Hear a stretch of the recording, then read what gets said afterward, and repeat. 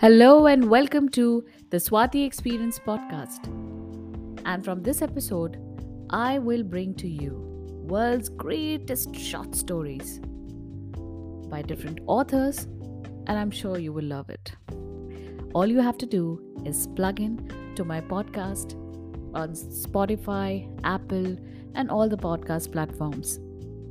So, are you ready?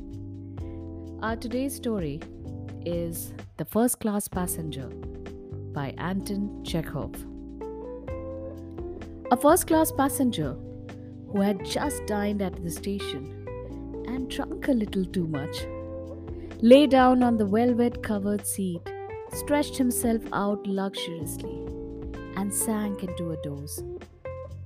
After a nap of no more than 5 minutes, he looked with oily eyes at his vis-a-vis, gave a smirk and said, "My father of blessed memory used to like to have his heels tickled by a peasant woman after dinner.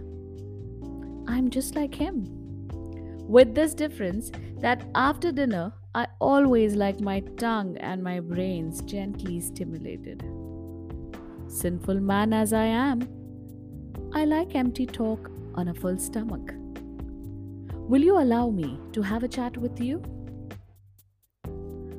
"I shall be delighted," answered the vis-a-vis. After a good dinner, the most trifling subject is sufficient to arouse devilishly great thoughts in my brain. For instance, we saw just now near the refreshment bar two young men, right? And you heard one congratulate the other on being celebrated. "I congratulate you," he said. "You're already a celebrity and are beginning to win fame." Evidently, actors or journalists of microscopic dimensions. But they are not the point. The question that is occupying my mind at the moment, sir, is exactly what is to be understood by the word fame or celebrity. What do you think? Pushkin called fame a bright patch on a ragged garment. We all understand it as Pushkin does. That is more or less subjectively, right? But no one has yet given a clear, logical definition of the word. I would give a good deal for such a definition. Why do you feel such a need for it? Well, you see, if we knew what fame is, the means of attaining it might also perhaps be known to us, said the first class passenger after a moment's thought. "I must tell you, sir, that when I was younger, I strove after celebrity with every fiber of my being. To be popular was my craze, so to speak. And for the sake of it, I studied, worked, sat up at night, neglected my wheels, and I fancy, as far as I can judge without partiality, I had all the natural gifts for attaining it. To begin with, I am an engineer by profession. In the course of my life, I have built in Russia some 24 magnificent bridges. I have laid adequate for 3 towns. I have worked in Russia, in England, in Belgium.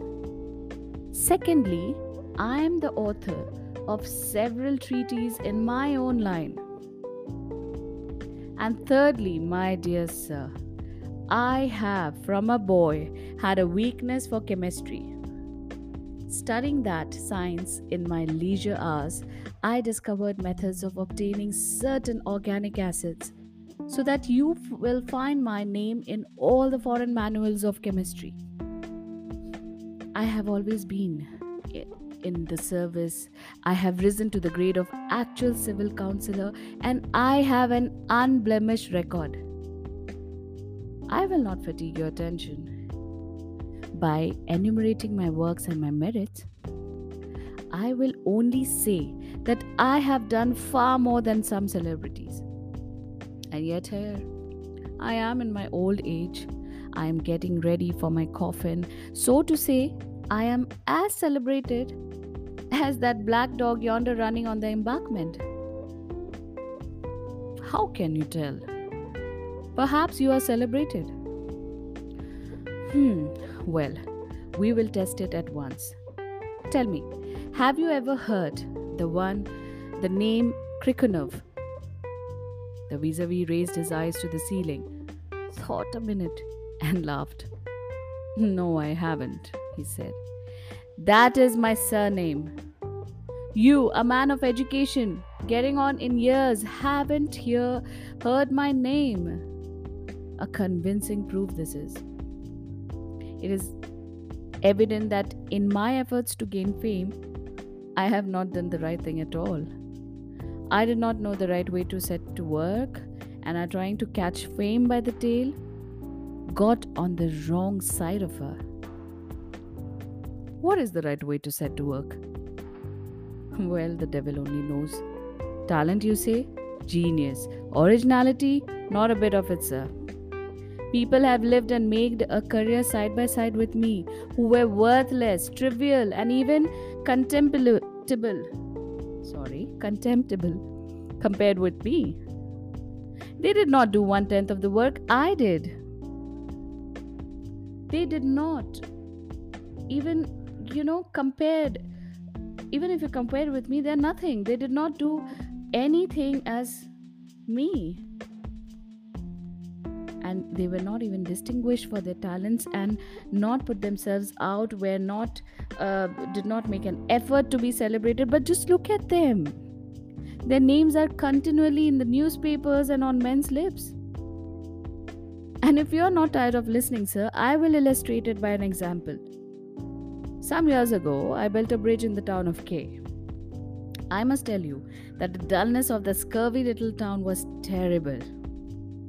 If it had not been for women and cards, I believe it should have gone out of my mind. Well, it's an old story. I was so bored that I got into an affair with a singer. Everyone was enthusiastic about her. The devil only knows why. To my thinking, she was, what shall I say, an ordinary, commonplace creature like lots of others. The hussy was empty-headed, ill-tempered, greedy, and what's more, she was a fool.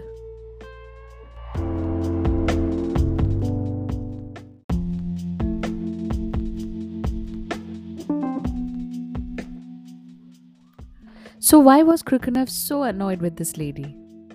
Was she really that bad? What did she do to him? Why was he so obsessed, telling all hate things about her? This and many more things running in my mind while I read you the story. So stay tuned for my next episode where I will continue the story and we'll see what happens next. Till then, you take care and thank you for listening.